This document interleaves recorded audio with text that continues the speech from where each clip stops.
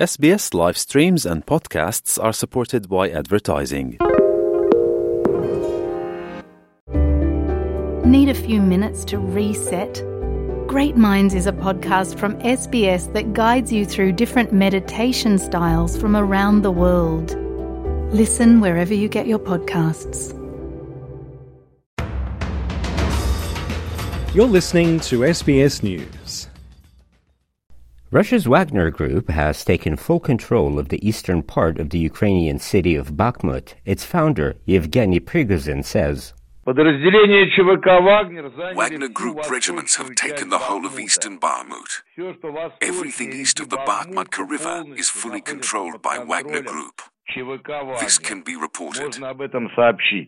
News agency Reuters could not independently confirm the report, which, if true, would mean Russian forces control close to half of the city. Mr. Prigozhin says his forces had the city practically surrounded, though the mercenary boss has issued premature claims of territorial gains in the past. He's calling on Ukrainian President Volodymyr Zelensky to evacuate the elderly and children from the battered city. And he's boasted that what Wagner will achieve after Bakhmut will shake the world. Вам министр обороны сказал о том, что после взятия Бахмута What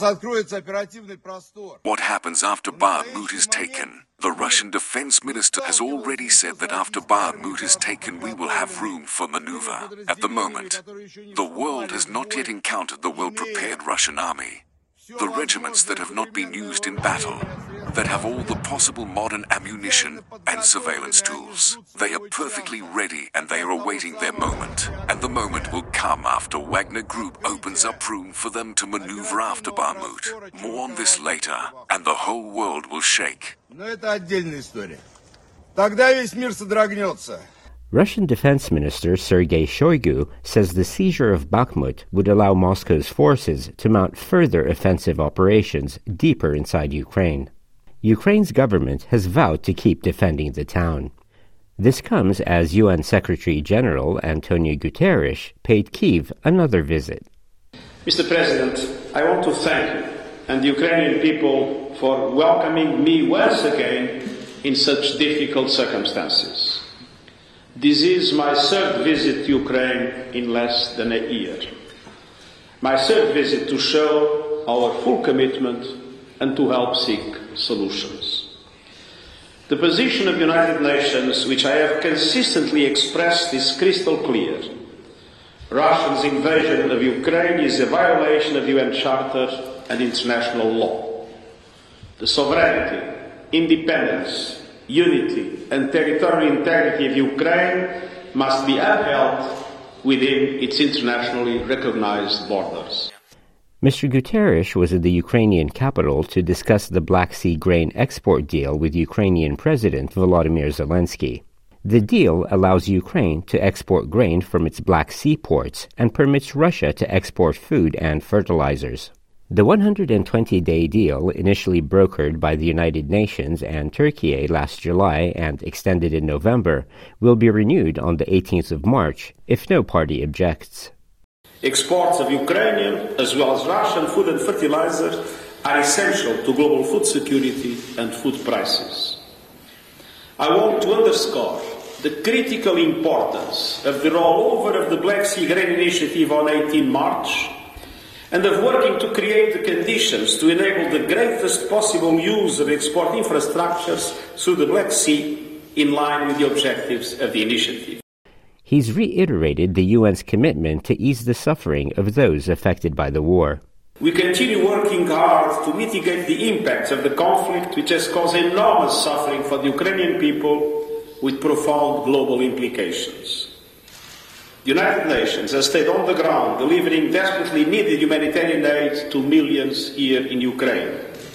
And I want to express my deep solidarity with all the victims of the war. President Zelensky says the continuation of the grain deal is critical. We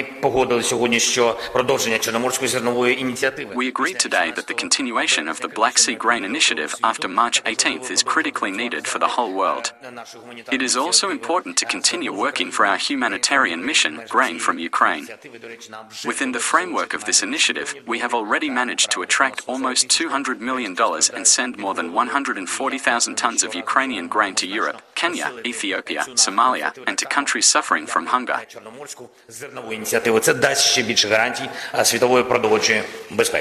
Meanwhile, NATO Secretary-General Jens Stoltenberg says it is still unclear who is responsible for the attack on the Nord Stream pipelines last year, as national investigations into the sabotage are yet to be concluded.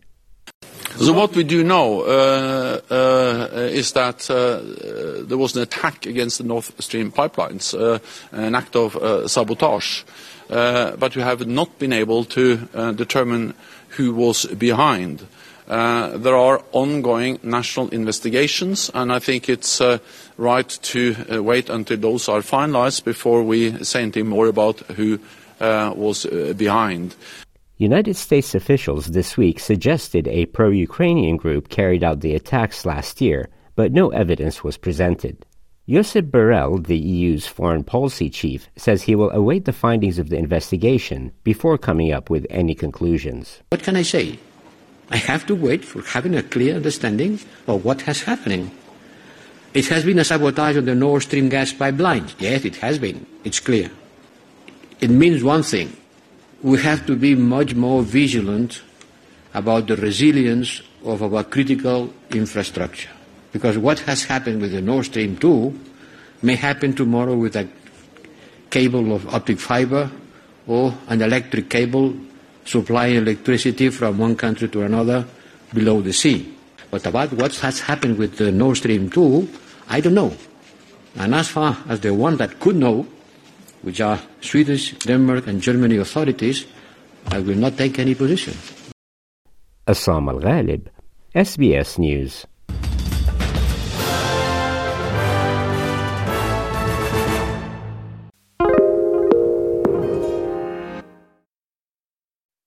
Why do people want to be at work? To feel heard, appreciated, part of something, and to know there's a career path for everyone. Inclusive workplaces are linked to increased innovation, productivity, and employee satisfaction. Make your organisation a place where people want to be. For inclusion and diversity training, visit inclusion-program.com.au.